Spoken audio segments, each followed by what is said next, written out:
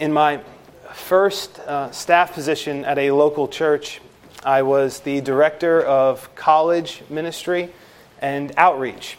And part of what I did during those early days of being on staff at a local church here on Staten Island was I participated in helping start a Christian club at CSI.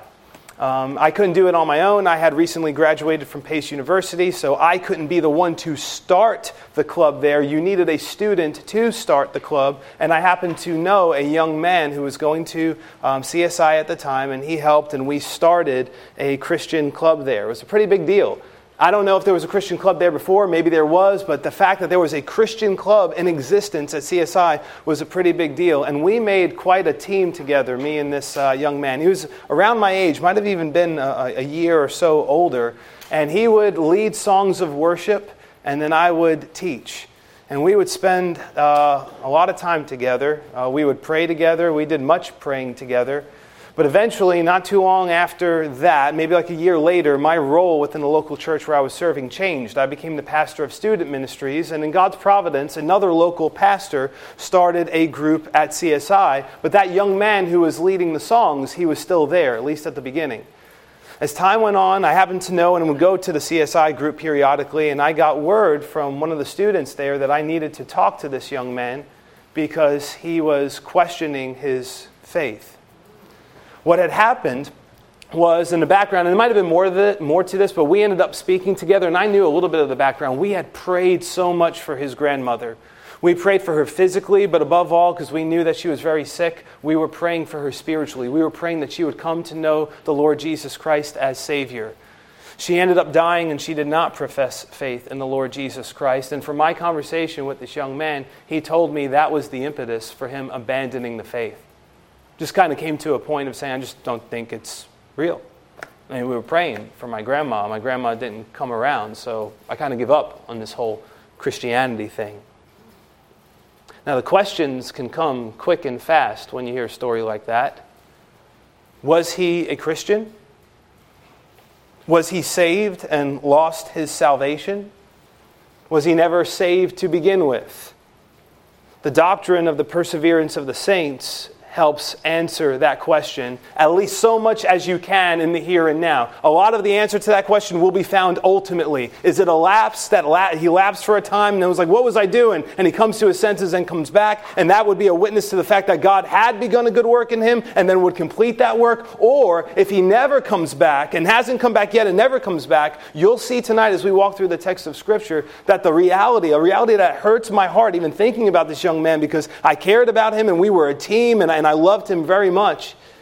The reality would be that he hadn't come to know Jesus Christ. But we'll see that as we make our way through the doctrine of the perseverance of the saints tonight. To provide a definition, as we come to the P in the acronym of TULIP, P standing for the perseverance of the saints, a definition for this doctrine of grace could be as follows: all of whom are recipients of God's saving grace will persevere until the end, being preserved by His grace. I'll say that one more time. All of whom are recipients of God's saving grace will persevere to the end, being preserved by His grace. To put it another way, all in whom God begins a good work will cross the finish line into heaven. When you think of the P in the acronym TULIP, you think of perseverance of the saints, but there are other phrases, other identifications that begin with P that you could use. You could also say preserving grace. You could also say persevering grace.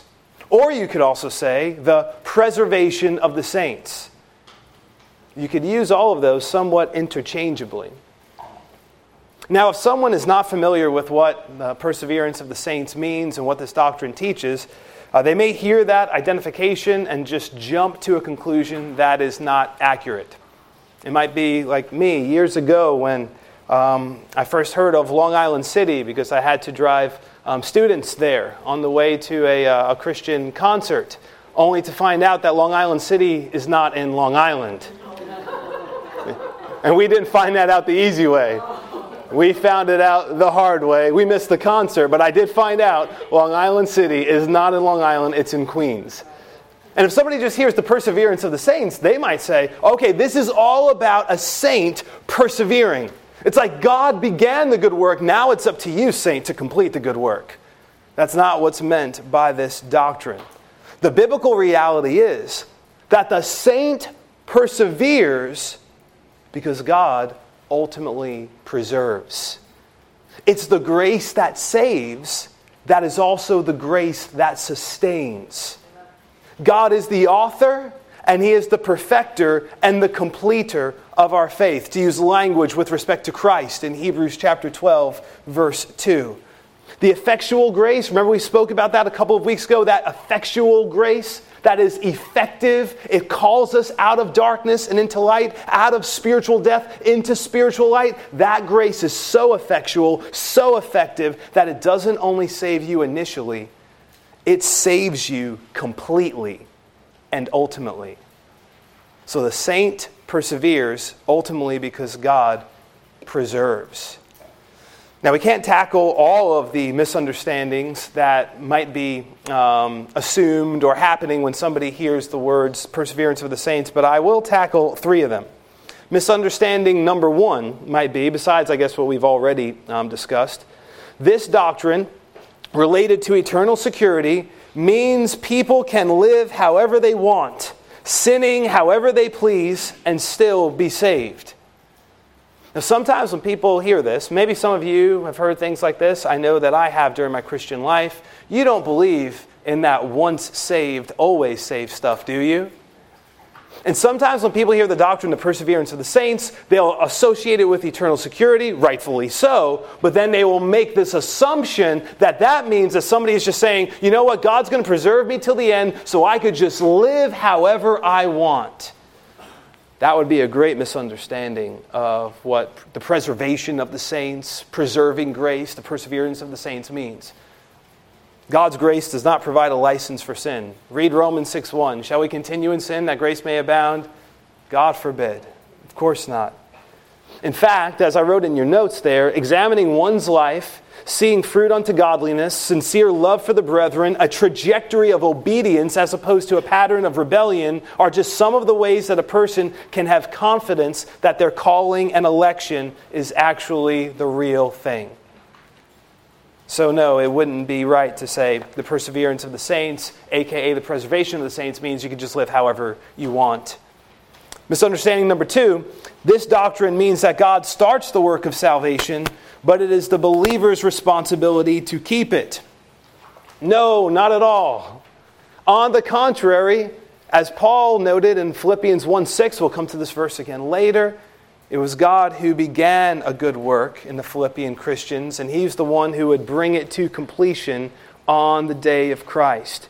He knew that the God who saved them would not only ensure that they wouldn't fall away from Him, but that the culmination of their salvation would be realized on the day of Christ. Misunderstanding number 3.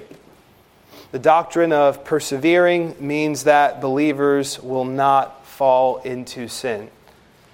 Maybe some people just have the assumption that believers will just kind of go on this, upward trajectory with no dips, and they will not fall into periods of sin or rebellion.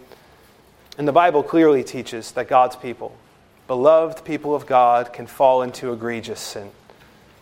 Maybe the best known Old Testament example of that would be David, who not only committed adultery with Bathsheba, but we also know that he conspired to have Uriah murdered on the battlefield. Other examples can quickly come to mind. Think of Peter. Peter's denial of the Lord Jesus Christ before Jesus' crucifixion. Or we think of Peter's denial of the gospel by forsaking table fellowship with the Gentiles when Paul had to withstand him to the face because his behavior brought a misrepresentation of the gospel with it. And that's Peter pre-cross, and that's Peter post-Pentecost. And those are both big deals. Not to mention, if you look in 1 Corinthians chapter 5, we see the man who is committing sexual immorality, the likes of which wasn't even commonly named among the Gentiles, when he was having relations with his stepmother. And then he had to be put out of the church. The church needed to remove the leaven from that local assembly. And then when you look at 2 Corinthians, it looks as though this man might have been repentant. and needed to be restored to the fellowship. Suffice it to say, when we're talking about saints persevering, we're saying that saints, true sons and daughters of God who have been born again, will not ultimately and lastingly fall away. They may fall into a ditch and they may fall into heinous sin and then hate it and then repent, but they will not ultimately apostatize and fall away from the faith. That's what we mean. So those are just some misunderstandings of this doctrine. Now let's begin to walk through some of the ways in which this doctrine can be defended from the Scriptures. First, I want to call your attention to the biblical connection between election and persevering. Now, there's much that could be said with connecting the perseverance of the saints with the other doctrines of grace that we have already considered. I'm honing in right here on the doctrine of election. Just look at some of the verses that we've gone over for the doctrine of election and see the connection between that and perseverance and preservation. 2 Thessalonians 2:13 says that God from the beginning chose you, Paul speaking to the Thessalonians, for salvation through sanctification by the Spirit and belief in the truth. Doesn't say that God chose them to give them a chance unto salvation. God chose them for what? For salvation. Not just initial salvation, the whole package, that they would be saved upon being justified and that they would ultimately be glorified.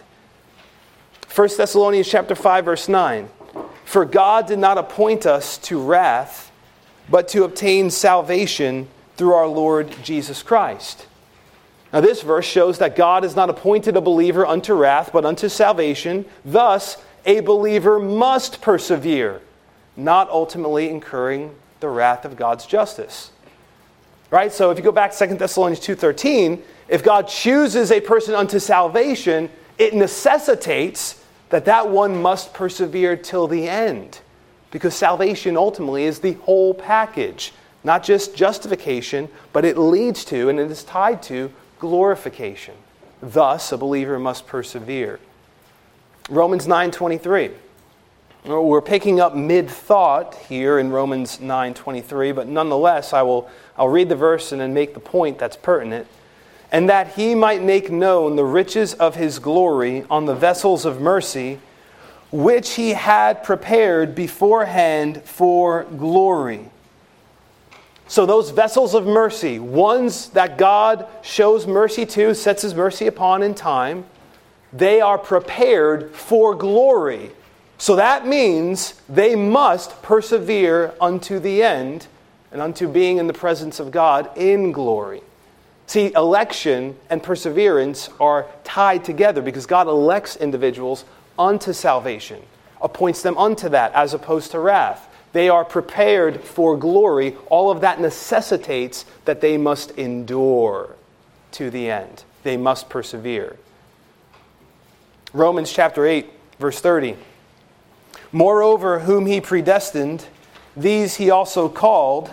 Whom he called, these he also justified. And whom he justified, these he also glorified. Now, the point I want to call your attention to is that in between justification and glorification, there's perseverance. There's preservation. You look at these verses, you can see very clearly, and is honing in on now in Romans 8:30, no one who is justified doesn't end up being glorified. Every one of those who are predestined, they are called in time. And everyone who is called in time with that effectual calling is justified. And everyone that is justified ends up being glorified. Thus, in between justification and glorification, they persevere being preserved. I think that this is particularly helpful when dealing with objections that people might raise to these texts or other texts, because I know early on in my Christian life, people would say things. They would kind of come up with these exception clauses for all the many verses that would talk about your salvation being secure. So, for example, if you were to look in John chapter 10, verses 28 and 29 and so on, you would see that Jesus says that no one can snatch his sheep from his hand, verse 28. And no one can snatch his sheep from his Father's hand, verse 29. But then what you might hear from some people is, no. Yes, that's true. No one can snatch you from their hands, but you can leave their hands. And one of the first things I want to say before I even look at those verses in their context is, don't forget those verses I just showed you. Because that kind of thinking that all of a sudden you could just jump out and you could spoil the plan of God, that's how powerful your free will is. That God could choose you for salvation, but you say no. That God could appoint you unto salvation, not unto wrath, but you could say no. It's not the picture.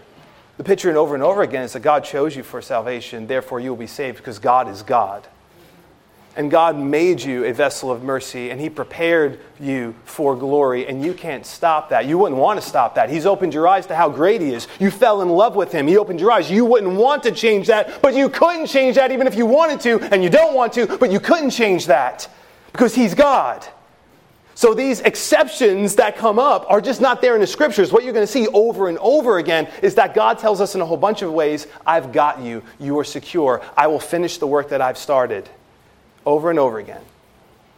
Now, a quick note, by the way, if we were to look within that context, I just gave you John chapter 10, verses 28 and 29. And one of the things that's good for you to know is that when you hear things like that, those exceptional kind of rules, like, hey, you can jump out of the hand of the Son or the hand of the Father, sometimes just looking in the context helps as well. Not only referencing the verses I told you, but looking in the context.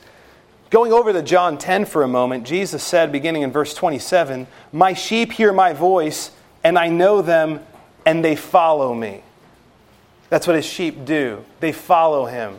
They don't want to jump out of His hands. They love being in His hands. What do His sheep do? They follow Him. They love Him and they follow Him. Verse 28, "And I give them eternal life."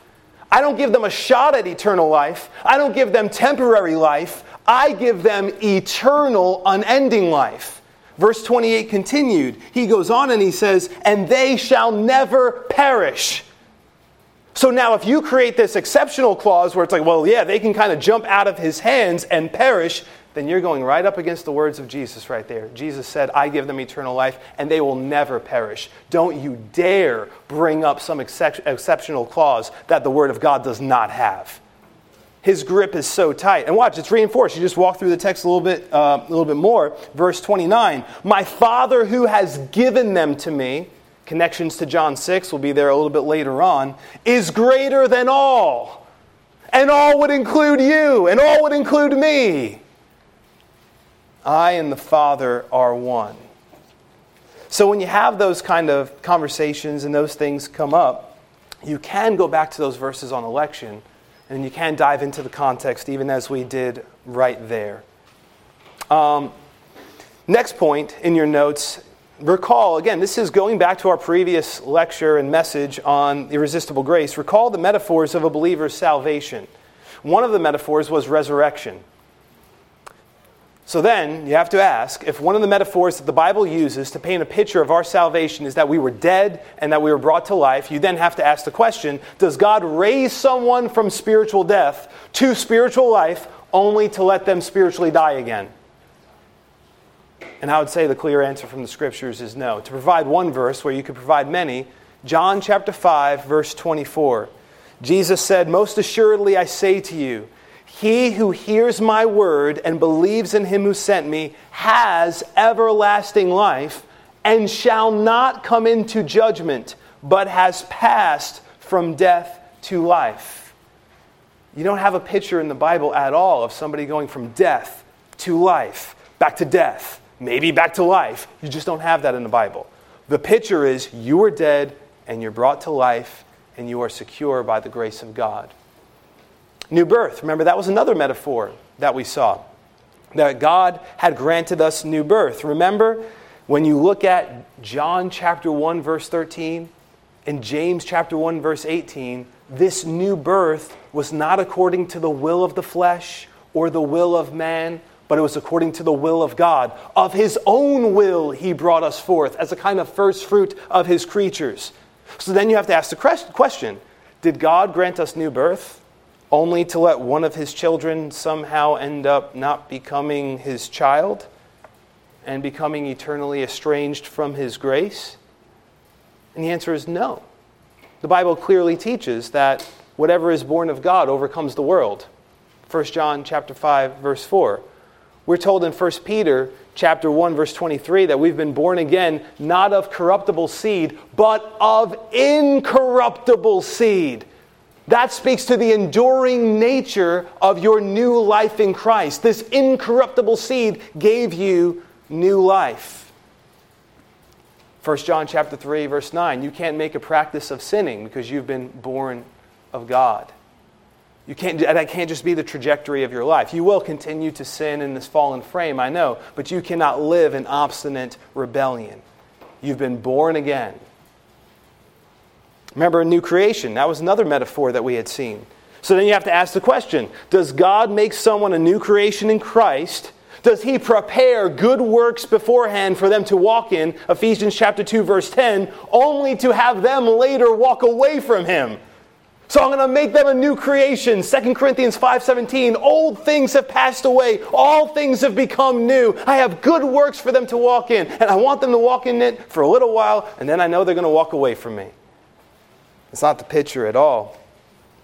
Such ones not only have good works prepared for them to walk in, but they are vessels of mercy that God has prepared for glory.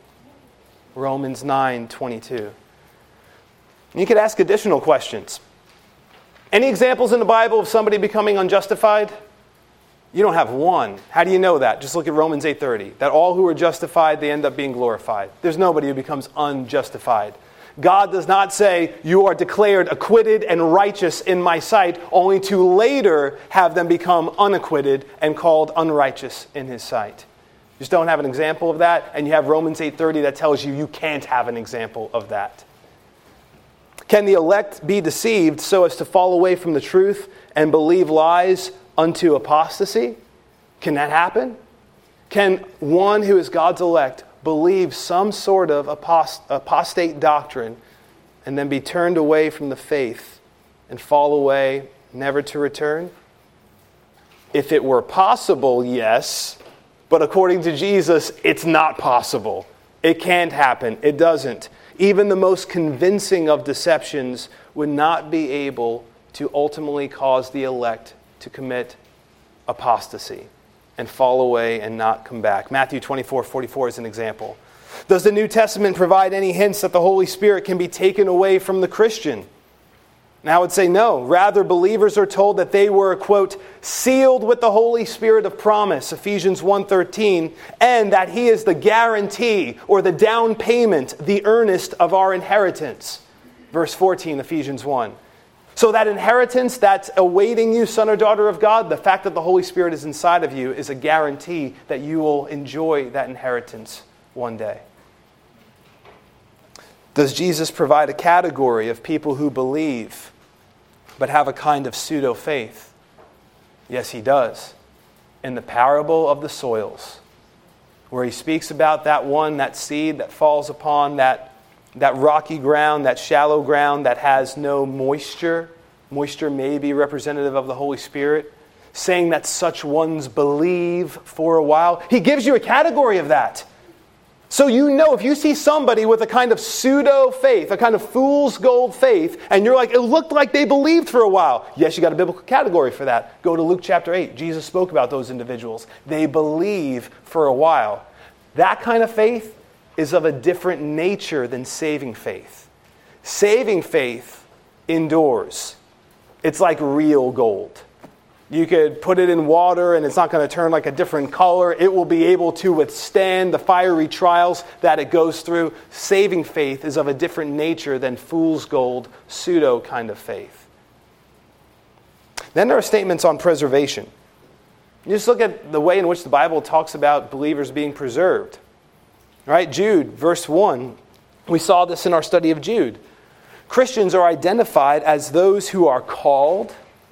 That's the effectual call that's being spoken of there. Sanctified by God the Father, or as some older manuscripts render it, beloved by God the Father, and preserved in Jesus Christ.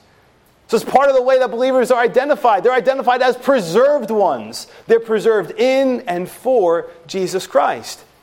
The Apostle Paul had great confidence that he wouldn't commit apostasy, that he would cross the finish line. And he knew that that would happen because the Lord would deliver him from every evil work and preserve him for his Father's heavenly kingdom and for the Lord's heavenly kingdom. No wonder why he says, to him be glory forever and ever. Peter, 1 Peter chapter 1, verse 5, tells believers that they are ones who are kept by the power of God through faith. So what's keeping you? God's power is keeping you. What's the instrumentation that he uses? Well, part of that equation is faith. Faith that is of such a nature that it endures. You are kept, preserved by the power of God through faith for salvation, ready to be revealed in the last time. You will persevere because you are kept. 2 Timothy chapter 1, verse 12, Paul writes to Timothy saying, for this reason I also suffer these things. Nevertheless, I am not ashamed, for I know whom I have believed, and am persuaded that he is able to keep what I've committed to him until that day. Over and over again, we see pictures, statements of the believers' preservation. Then there's Jesus' intercession. Remember, Jesus told Peter that Satan had asked to sift him like wheat. But he told Peter, but I have prayed for you that your faith should not fail. And when you have returned, strengthen your brethren. Hebrews 7:25 is another great verse about Jesus being able to save to the uttermost because he ever lives to make intercession for us. As Thomas Watson put it, grace is carried on to perfection by Christ's daily intercession. As the Spirit is at work in the heart, so is Christ at work in heaven. Now, when you see that beautiful picture of Christ interceding, one of the ways you know you're going to endure till the end is because Christ is interceding at the right hand of the Father on your behalf. And then you think of the difference between Peter and Judas. You think of the words that Jesus told Peter in Luke chapter 22, verse 32. Simon, Simon, verse 31, indeed Satan has asked for you that he may sift you as wheat. But even as I just read, I'll read it again. But I have prayed for you that your faith should not fail. And when you have returned to me, strengthen your brethren. This is in stark contrast to what he tells Judas in John 13. Satan enters into Judas Iscariot as they are there in the upper room. And what does Jesus tell Judas? What you do, do quickly. You just look at the contrast between Peter and Judas as you go through the gospel accounts. Peter makes that great confession of faith at Caesarea Philippi when he tells Jesus, you are the Christ, the Son of the living God. And Jesus tells him that flesh and blood has not revealed this to you, but my Father who is in heaven. So that's what he says about Peter. You got it. And the reason you got it isn't found in you. It's found in the fact that my Father revealed that to you. But then concerning Judas, what does Jesus say? Jesus says concerning Judas, did I not choose you, the 12, and one of you is a devil? John chapter 6, verse 70. Jesus, even during his high priestly prayer, called Judas the son of perdition, the son of destruction. John chapter 17, verse 12. Judas' selection and falling away was so that the scripture might be fulfilled. Jesus loses none that the Father had given him in John chapter 6, verse 37. But if you look at John chapter 6, verses 64 and 65, we're told, but there are some of you, Jesus speaking, but there are some of you who do not believe. And watch what John goes on to say after this. For Jesus knew from the beginning who they were who did not believe and who would betray him. Verse 65, and he said, therefore I have said to you that no one can come to me unless it has been granted to him by my Father. So Jesus' intercession is not only one of the distinct differences between Peter and Judas Iscariot. Sovereign election on display and the power of Jesus' priestly intercession on display as well. And as further textual evidence to support perseverance of the saints, we'll go through some verses briefly. one verse from the Old Testament, Jeremiah 32, verse 40. You could look in the surrounding context there. Verse 39, the Lord says that he would give his people one heart and one way, Jeremiah 32, 39. And verse 40 provides a great paradigm for new covenant salvation. How he would make an everlasting covenant with his people, not turning away from doing them good, and that he would put his fear in them, verse 40, so they will not turn away from me, the Lord said. So that they will not turn away from me. They'll keep going. They'll keep persevering. I have in your notes there as well, Matthew chapter 7, verses 21 and 21 through 23. And you can probably familiar with those verses. Those verses deal with those individuals who would say to the Lord on that day, Lord, Lord. And when we did all these different things in your name and so on. And remember what Jesus said to these individuals. He called them workers of iniquity. He told them to depart from him, that they were ones who practiced lawlessness. But he also told them, I never knew you. Well, how's that connected to the perseverance of the saints? Because those that are known by him, in that loving, relational way from before the foundation of the world, those are the ones that God has set his loving grace upon before the foundation of the world. They are the ones who endure to the end. There is a category of people that can look Christian. They can sound Christian. They could do Christian things. They could go to Christian places. They could do all those kind of things. But at the end of the day, they are workers of iniquity. You might not see all the iniquity that they work, but they are workers of iniquity. And Jesus doesn't say, I knew you for a little while and it was great and I don't know what happened. Rather, he tells them, I never knew you. You might call me Lord, Lord, but I never knew you. And I think that's important to have that understanding as we consider the doctrine of preservation. Who is it that God preserves? All that are foreknown by him. In that loving way in which he sets his affection upon individuals. John chapter 6. We've been in John chapter 6 quite a few times in our study of the doctrines of grace. I want you to see the perseverance of the saints here as we look at a few verses together. In verse 37, actually verse 37, Jesus says, all that the Father gives me will come to me. And the one who comes to me, I will by no means cast out. So that's already arguing for, implicitly, perseverance. They're going to come to me and I'm not going to cast them out. Implication is they're going to make it till the end. But if you need that reinforced, if that's not enough for you, just keep going on. Look at verse 39. In verse 39, Jesus says, this is the will of the Father who sent me, that of all he has given me, I should lose nothing. So remember in verse 37, he said, all that the Father gives to me, they will come to me. You look at verse 39, it's the will of the Father that he doesn't lose any of those. Therefore, you know they persevere to the end. How do you know that? Because he's preserving them to the end. But if you need that reinforced a little bit more, read verse 40.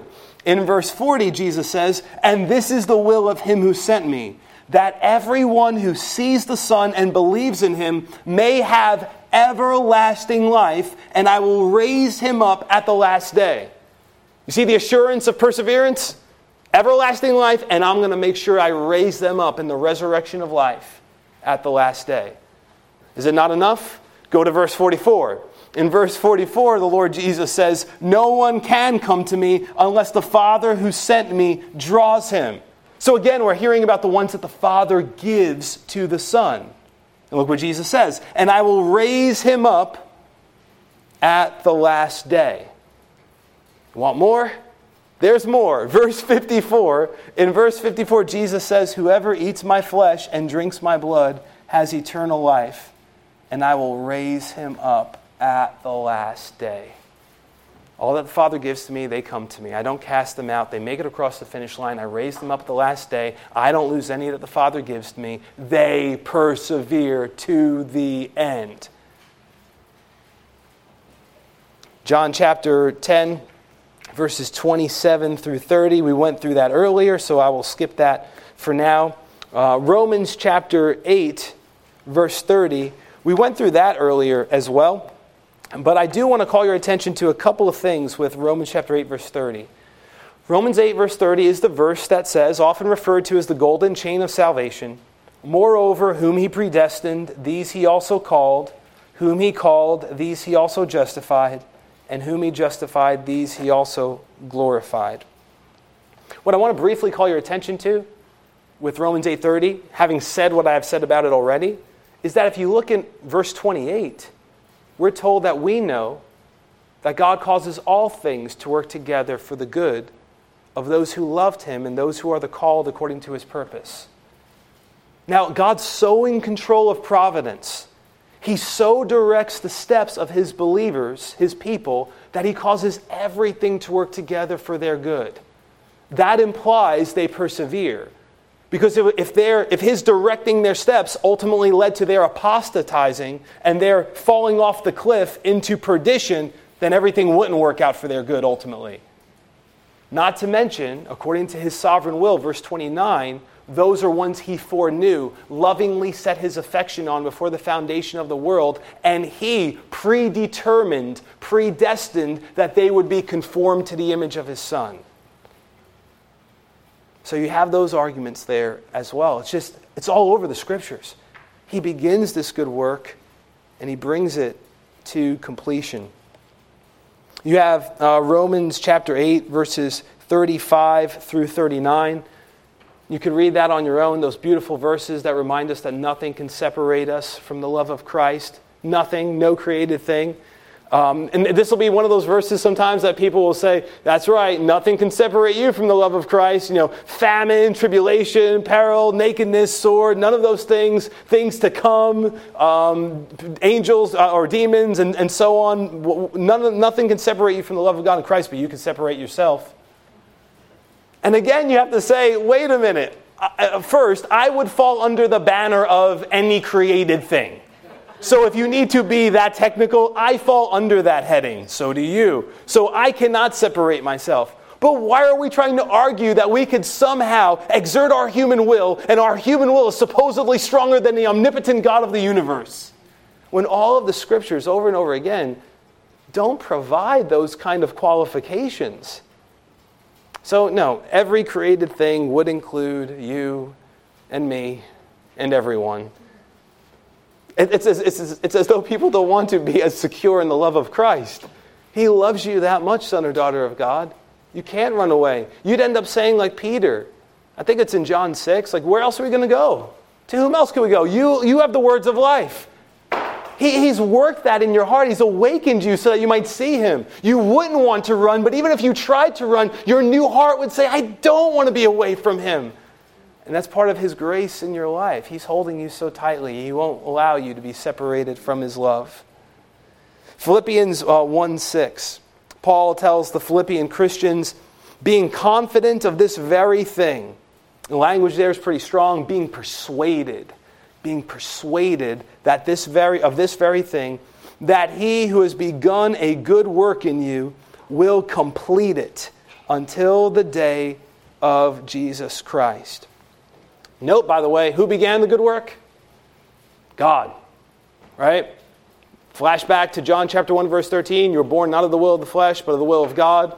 Flashback to Romans 9:16. That election is not according to him who wills or him who runs, but God who shows mercy. So he began the good work. He is the author of your faith, to use language from Hebrews 12. And he will certainly bring it to completion on the day of Christ Jesus. How could Paul be so confident of this? He's so confident. His confidence is in God. My opinion would be, if you look at Philippians chapter 2, verses 12 and 13, you get an idea of why he's so confident. He tells the Philippian believers, work out your salvation with fear and trembling.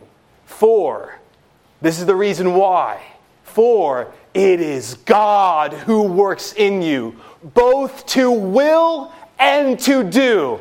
That's why he could be confident. I am persuaded, I am confident that he who began a good work in you, he's going to complete it. How do I know that? Because he's in you, working to will and to do his good pleasure. You may sin, doubtless you will. You may fall into a ditch you didn't think you would fall into. But son or daughter of God, you will come out. And your eyes will still be on Christ, and you won't be able to forsake the Lord who never forsakes you.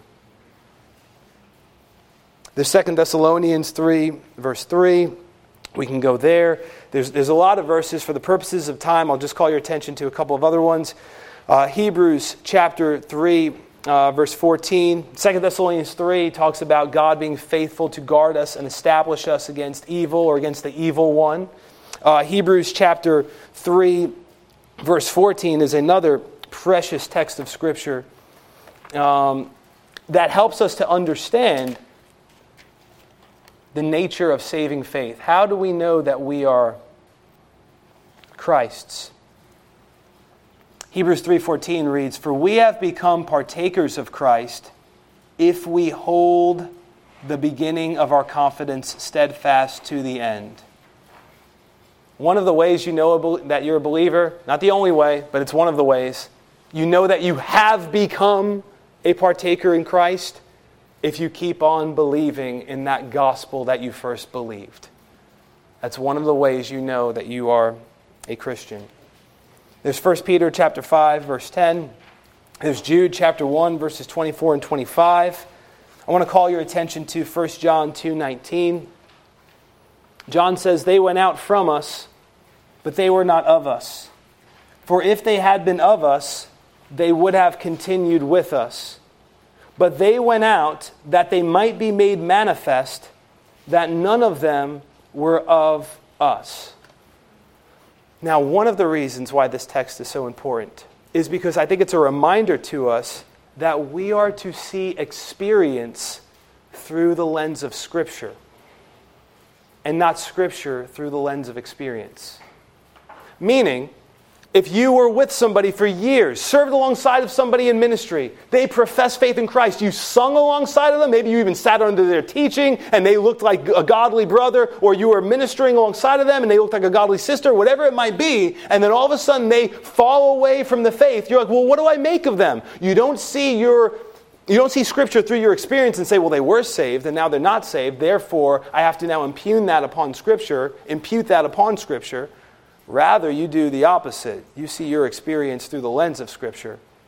If they ultimately fall away and they don't come back, you could say they went out from us, but they were not of us. For if they had been of us, they would have continued with us. It's a good reminder that you see your experience through the lens of Scripture. But he served the Lord for this many years. I know. That's why we must exert our proper due diligence. Knowing that God is preserving us, we have to nonetheless be diligent to make our calling and election sure. We are saved, but we want to examine ourselves. We are preserved, but we want to make sure that we are not careless in our Christian walking.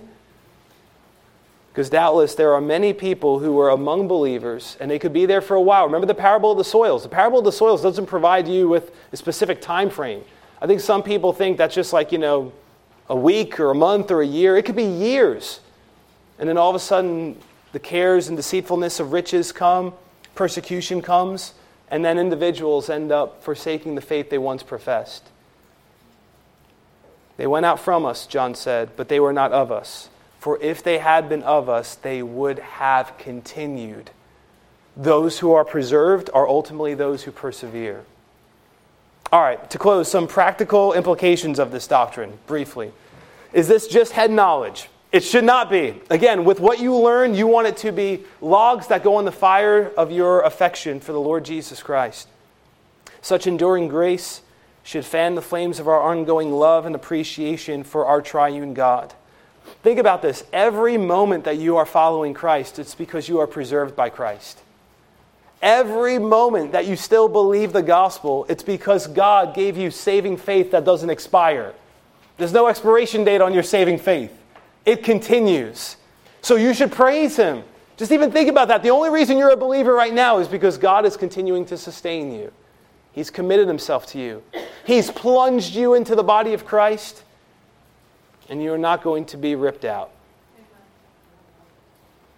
See the Lord's grace underlying your persevering. I was thinking about that this week. We got the pull-up bar back out in the house. You know that little pull-up bar that goes in the door frame? And Thea loves to do push-ups. They're pull-ups, but she calls them push-ups. And one of the things that's so precious about that is she's pulling up. Like, so if I'm holding her up there and she'll grip it like this, so she's doing like pull-ups like this, and she's really pulling. But if I don't hold her up, she's going down. But when I'm holding her, she's pulling up and she's making it. And I'm like, an imperfect creaturely analogy of what's happening in our lives. We are called to exert ourselves. We are called to strive to enter into the narrow gate and so on, the narrow road and walking in that way and so on. But ultimately, at the end of the day, it's because we're being upheld by the grace of God who's working in us both to will and to do His good pleasure. You are what you are by the grace of God. I would say place the proper emphasis not only upon fruit, but upon faith. Because sometimes believers can become so discouraged with their meager fruit. I know, there's so much more you could do. There's so many more people that you could love. But you do want to take inventory of your fruit. Make sure that fruit is there. Do you love Christians? Right? We know we've passed from death to life because we love the brethren, John said. You do want to look at your fruit. Fruit of righteousness, which are by Jesus Christ, Philippians 1:11. But don't forget the importance of faith. I mean, I'm amazed at how many times I've spoken to people, particularly in hospitals, when they could be at death's door and they don't seem to care whether or not they place faith in Christ Jesus.